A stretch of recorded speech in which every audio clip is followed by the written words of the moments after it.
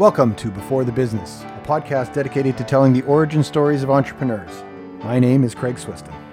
After pursuing a bachelor's degree at the University of Winnipeg, Nigerian-born Lola Adeyemi came to Toronto and worked successfully as an IT consultant. At potluck lunches and dinners, she would amaze her coworkers with unique Nigerian flavors. Empty containers and rave reviews made her realize that even in a big city, it was hard to find African-inspired flavors. Please join me in welcoming It's Super founder, Lola Adeyemi. Hi, Lola. Thanks for doing this today. Let's start at the beginning. Tell us a little bit about yourself and your journey as an entrepreneur with It's Super.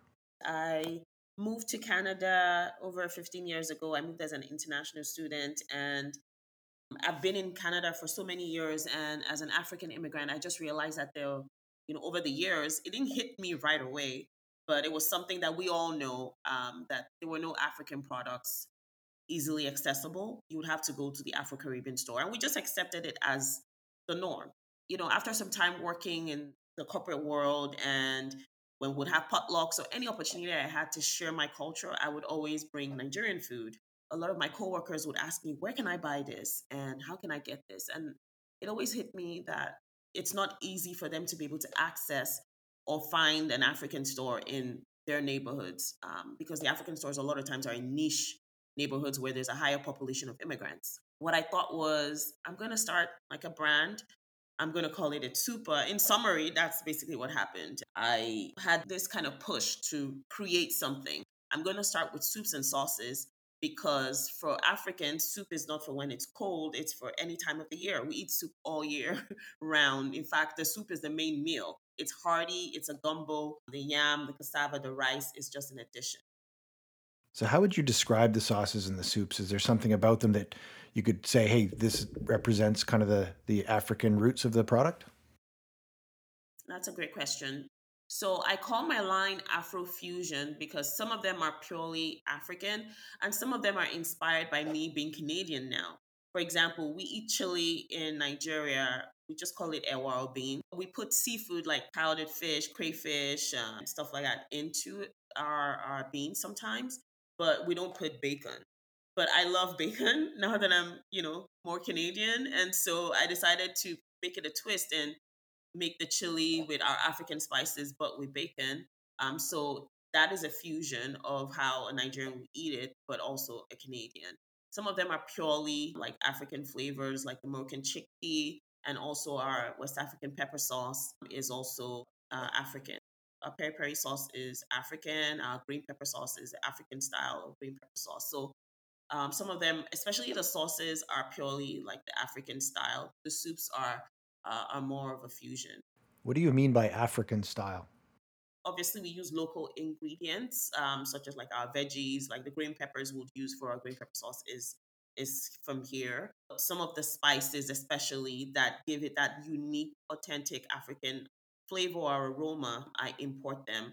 When I first started, I was thinking, oh my God, importing the cayenne. Maybe I should just use the local cayenne I get here. And my food developer at the time was like, Lola, no, no, no. The cayenne, that the aroma and how the flavor that this cayenne gives is so unique that I don't think you should replace it with the ones you find here because they're different. A lot of countries, they have their green pepper sauces as well. But this one is the African style. So are these traditional recipes or would these be family recipes? The West African pepper sauce is like our put it on everything sauce. A lot of families have theirs. My grandmother makes the one of the best atadindin. The traditional name for it is atadindin, which is basically fried pepper. And so that is a family. I would say it's like a cultural staple. Some of them are also inspired on by my love for cooking and making other African foods. Like peri peri is not a West African flavor; it's more from the southern part of Africa.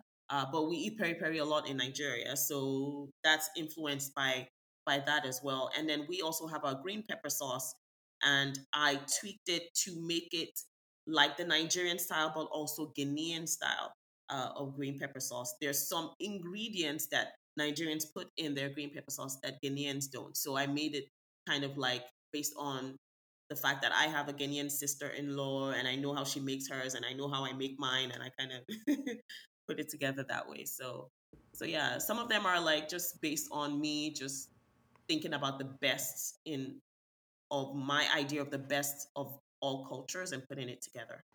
So, how did you take these ideas and put them into the business of actually getting around to starting a business? That's a good question because it didn't actually come to me right away.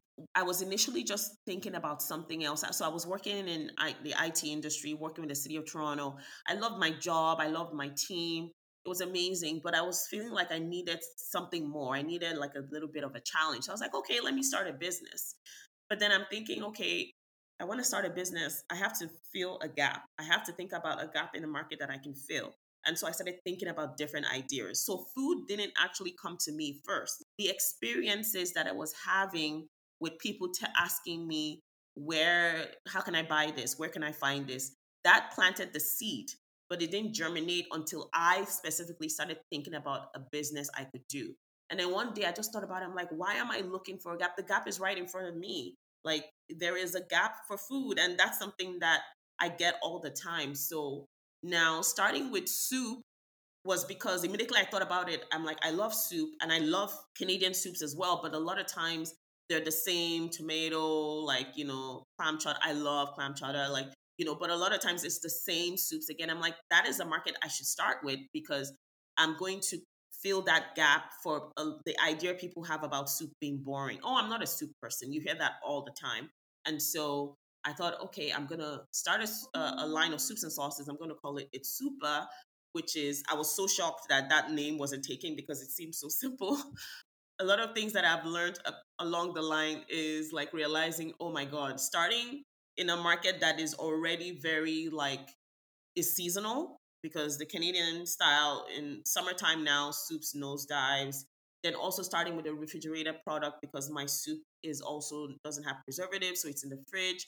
There's a lot of complexities having that type of brand or line that I wasn't prepared for. I wasn't educated enough for. And so that has been a lot of like my challenge, and which is why I have expanded my sauces because I feel like instead of expanding to more soups, I think it's to have more competitive edge for my brand, having the shelf stable sauces as well, which will help me during the times when in the summertime when soup sales are down, sauces are higher because people are barbecuing more, people are using sauces more. So that way it balances out. And then sauces, people use sauces all year round. There's a lot of education that we do on our social media to really show people that these soups, you can even use them for tacos, you can use them for like wraps. They're not like your basic watery like soup. But let's go back to when you started the business. Obviously, you jumped in, head first, as they say. How did you navigate those things that you didn't know or didn't expect? I can't overemphasize the importance of mentorship. When I started, I obviously didn't work in the industry. I didn't know anyone. I found this program, True Food Starter, which is an NGO that do this feasibility program where they would have a cohort, and if you had this food business that you wanted to start, they would work with you and figure out if it was a good fit. So I was feeling very intimidated. I don't know if this is going to work, right? So until there was a 1 hour mentorship session that you would have at the end of the program with a mentor from the food industry. That 1 hour, the 1 hour mentorship session, Craig, that changed the trajectory of like my entrepreneurship journey. Like if I didn't have that 1 hour session, Super probably wouldn't exist. So, how long did it take for you to get it super off the ground? I would say from doing the course to meeting a mentor and then now start officially researching and doing everything I needed to do, searching about like deciding on the recipes I was going to start with, deciding on like, my packaging, all that stuff. It took about a year actually. So, during that year, did you have trouble getting your recipes together? Did you have trouble finding commercial kitchen space? What were some of those early stage challenges for you as an entrepreneur? I don't have a lot of times when you're starting a new business, some of like my friends that I've made in the industry, they have friends and family that could help them. I'm a first generation immigrant and a lot of my friends are working. And so I would maybe beg a friend here or there to come help me production because when I first started, I didn't have the money to necessarily pay for like, labor and people to come work. So I was looking for as much free help as I could get. I would say that was one of the hardest parts. Funds are always tight. I would say that's one of the continuous challenges, like trying to compete with bigger brands that are like highly funded and you're taking from your savings and trying to compete at that scale. Like nobody gives you in this industry is so cutthroat, like nobody gives you any excuses or pets you on the shoulder and says, don't worry, I know you're a small brand, don't worry, I'll help you, I'll put your product in front of a Kellogg's so that Kellogg's doesn't sell, so you sell better. No, you're gonna fight on the same level playing. It's not a level playing field. You're gonna fight on this in the same field. I always say it's like it's a boxing match, and in boxing there's lightweight and heavyweight. You won't put a lightweight with a heavyweight, but in CPG everybody's fighting. Heavyweights are fighting lightweights, and they punch you, and everybody's punching you, taking from you, and it's the survival of the fittest. So yeah, it's basically that. So let's give you a bit of an advantage in this fight. If someone's at the grocery store and is looking for or comes across It's Super, either the sauces or the soups, what's a good product to try to get them introduced to you, your company, and your flavors? I would say that for our sauces, it's almost kind of a tie between the West African pepper sauce and the peri peri. Do you think that's because peri peri is almost accepted as a known flavor that might be a good entry point? Exactly. They're familiar with it, but when they try, they're like, oh my God, this is so good, because they're familiar with a lot of times the Nando's peri peri, which is very vinegary and very like light. This is a very thicker style, and so has a good balance. It's not too much of the vinegar style in it, so it makes it like softer on the palate, but it's also spicy as well. So, and I'll say the next will be the West African pepper sauce. What about some of the new products that you're coming out with? Yeah, so the new products is the Mozzie peri peri sauce and the green pepper sauce. So originally we only had one sauce and three soups. We decided to launch two more sauces this year so that we have three sauces and three soups. Now, Lola, you proudly identify as a Black and a female entrepreneur. What would you tell other entrepreneurs who are Black and female about starting a business and the entrepreneurial journey? I always tell people, don't be afraid to be vulnerable.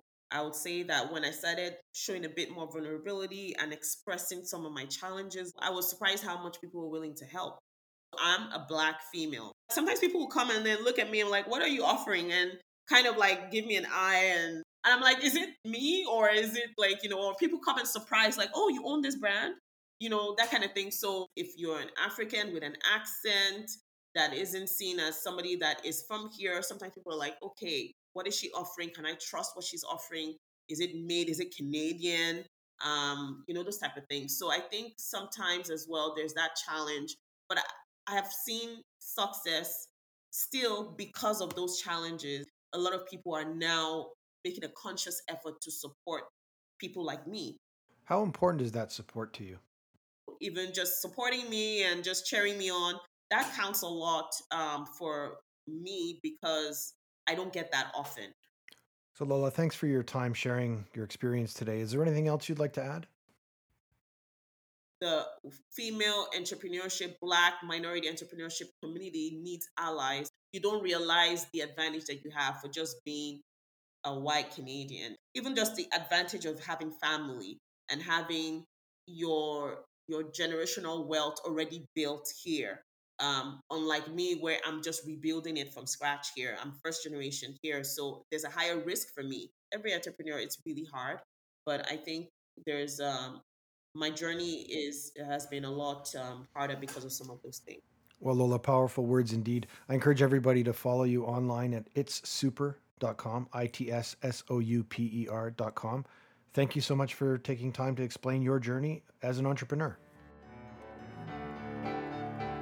If you like listening to the origin stories of entrepreneurs, please continue to rate, review, and share the podcast with your family and friends. For more origin stories, check out the full collection at beforethebusiness.com.